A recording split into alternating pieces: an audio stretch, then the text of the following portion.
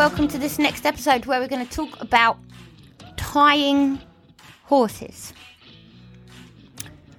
How to tie a horse? Well, we've got several options there. You know, it depends on your setup, where you can tie a horse to. And then, of course, you've got how. So, you know, are we on a cross tie? Are we single tying? Then we've got the option of, is there already a rope there, which you can just literally unclip the rope that you've already got in your horse and attach the new rope that's secured? Or are you tying the horse but using a 2-bite knot or a 3-bite knot or a 16-bite knot? Okay, I mention the knots because, I see people that, with good intentions, they tie horses on what appears to be a quick release knot with, maybe some form of pony knot, of which the excess rope is then secured using a daisy chain. And a daisy chain is when you keep looping the rope through itself, so it looks all nice and tidy, and indeed, if you pull on the end of that, it will all come undone eventually. But the problem with that is, if you're using a pony knot that's not quick release, and it's got, the bites are in a bit of a different place to perhaps what a quick release knot really does. When the horse pulls down on that, it's actually going to get tighter and make it harder for it to come undone. But at the same time, by the time you've pulled on all of that rope, the horse has probably hurt itself, snapped the rope that it was attached to, or the snap, or flipped over backwards and stuff like that. So we must really learn about what not to use. So I always say what not to know. I really love and prefer the bank robber's knot. The bank robber knot is a quick release knot where it's not secured entirely to whatever it is you are tying the horse to, in the sense that when you do pull on it for the quick release, the rope comes completely free from whatever it is you're tying the horse to. It's a fantastic knot. I have a really nice video about that in my online training platform, and it's just a handy knot. You can tie to rings, you can tie to bars, you can tie to the side of the horse trailer, the horse box, whatever you want, using this knot, and in one swift pull that rope can come undone. Most of the time, though, I have to say, I wrap my horses. So that means that I wrap the rope just enough so that if they were to pull back, they can. And then I always use a rope that is, at least 9 foot long. Most of the time, 12 foot long. So if the horse ever pulled back, they're probably going to pull back and they'll never get to the end of that rope, because the flight line, often from horses, especially in a pullback situation, is not often longer than the length of their own body. It's only when they feel trapped or chased, they might go on longer.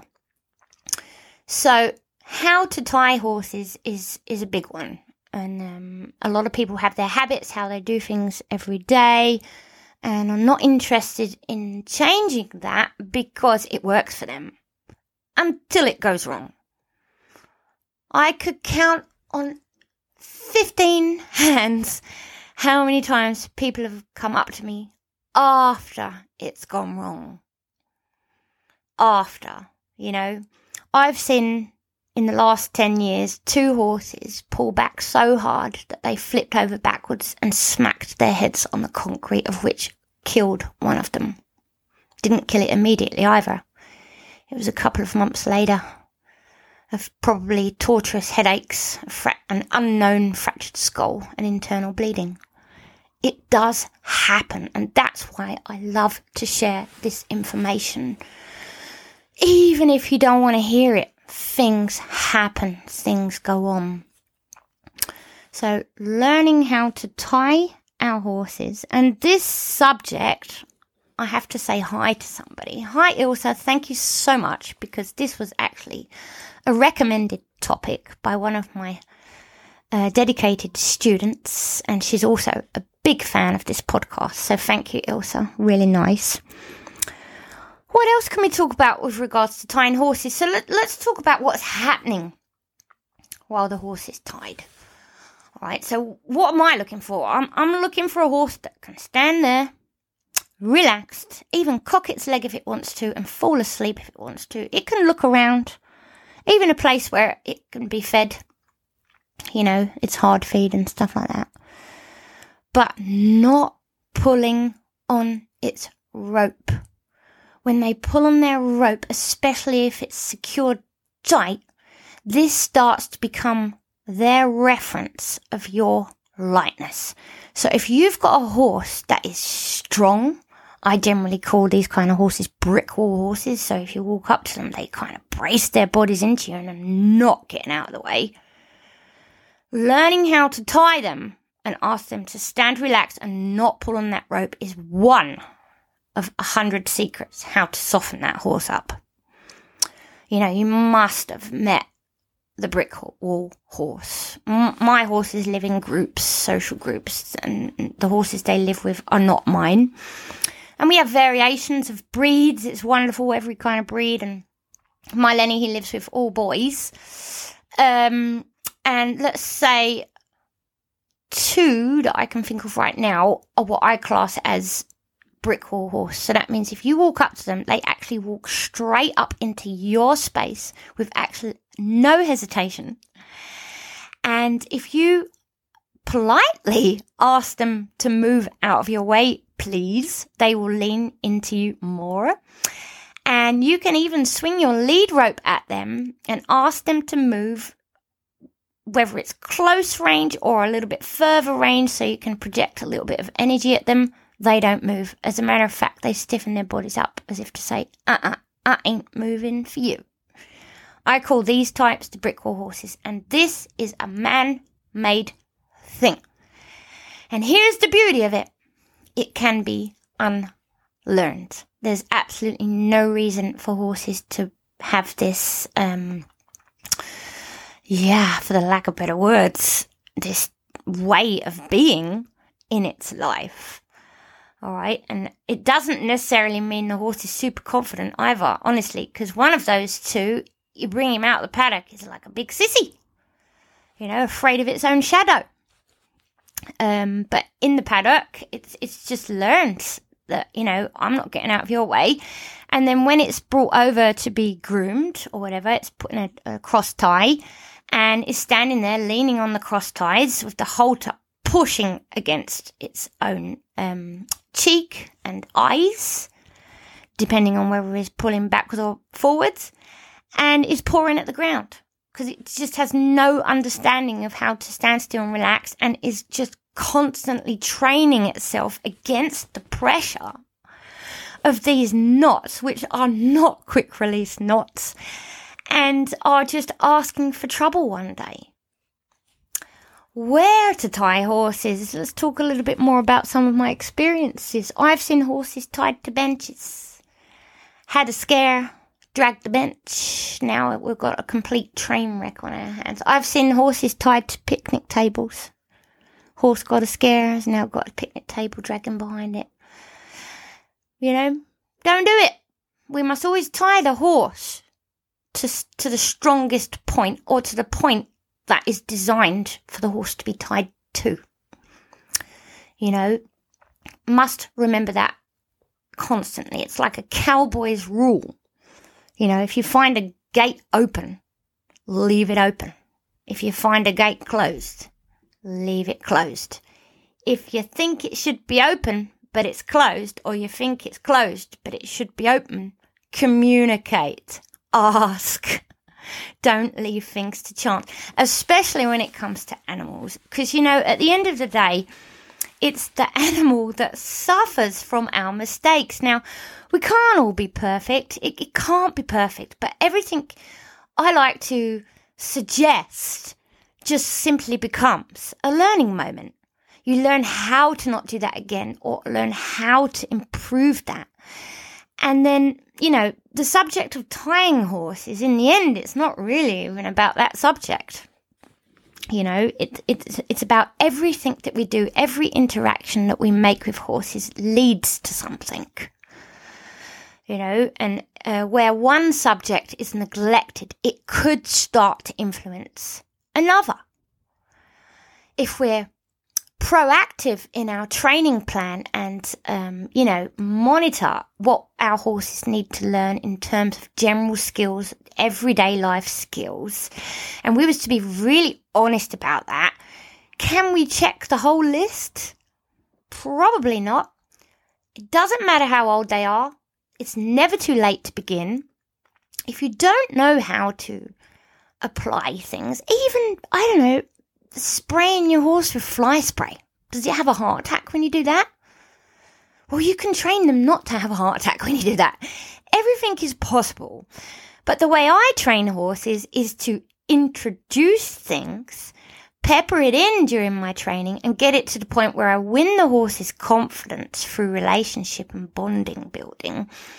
And then over time, the horse doesn't think twice about it anymore because it's just, it's not going away. It's still there. It's going to be introduced. But because I do it in such a way that it doesn't have to be done in that day, it's done over time, I win the horse's confidence. And before you know it, they don't care about it anymore. They just do it. Because oftentimes, because we're human and we're direct line thinkers, we're also very materialistic. These are two things the horse is not. It's not a direct line thinker, and they really don't care for materialistic things. Besides what your human mind might think, it can feel like materialistically, the only thing they really want from you is their food. All right, so be careful to not link that into other materialistic things. That's a survival thing. That's a necessity. Okay, so again, just simply going back to horses, general skills, their care regime and stuff like that. If you don't know, please communicate. Reach out to myself and my team. Reach out to people that are successful with horses or, genuinely want to help you. Because they're all there. You just have to put it out there in the hemisphere and ask. And this is all in the benefit and a better life for our horses. And if you, perhaps have a friend who is struggling, but they don't know they're struggling, one of the biggest tips I can give you is to not go up to them and start to say, hey, you're doing this wrong, and hey, you're doing that wrong, and you need to do it like this, and you need to do it like that.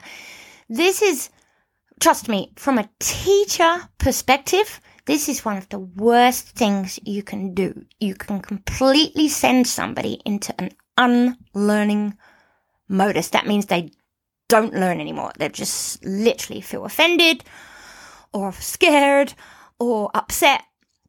You put them in defense, So the best way we can go about helping people who are struggling or they don't know they're struggling is to offer them guidance.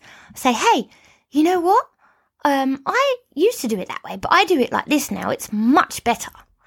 Or, I know somebody who could help you if you think you're struggling. The secret is to just not throw it in their face, pointing out the complete obvious that they're struggling, they know they're struggling, or they don't know they're struggling, and now they do know they're struggling. Because, what we want to do is we want to nurture the person into finding new ways and new resolutions. So there's times when I will be a voice for the horse.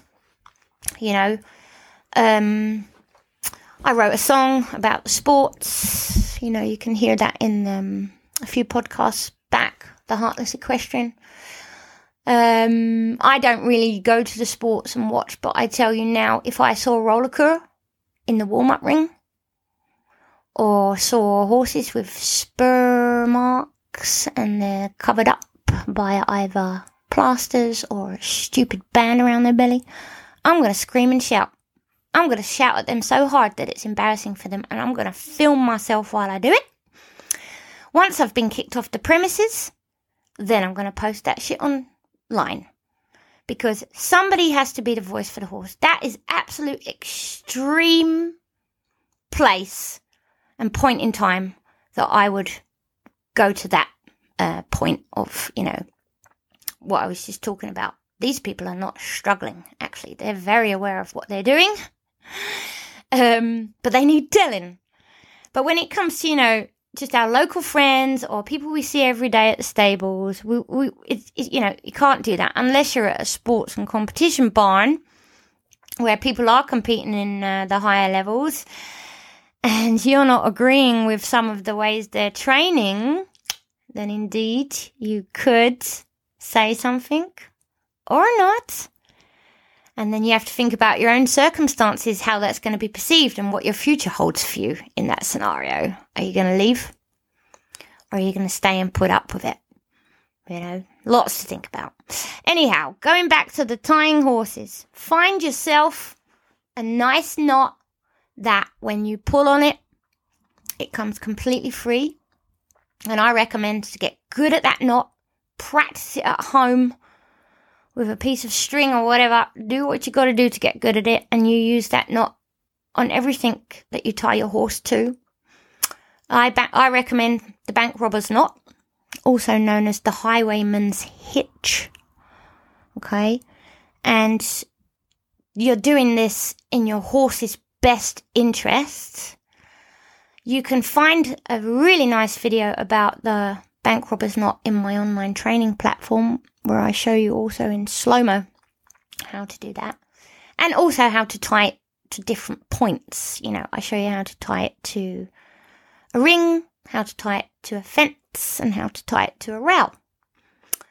So, that's all I've got to say about this subject today.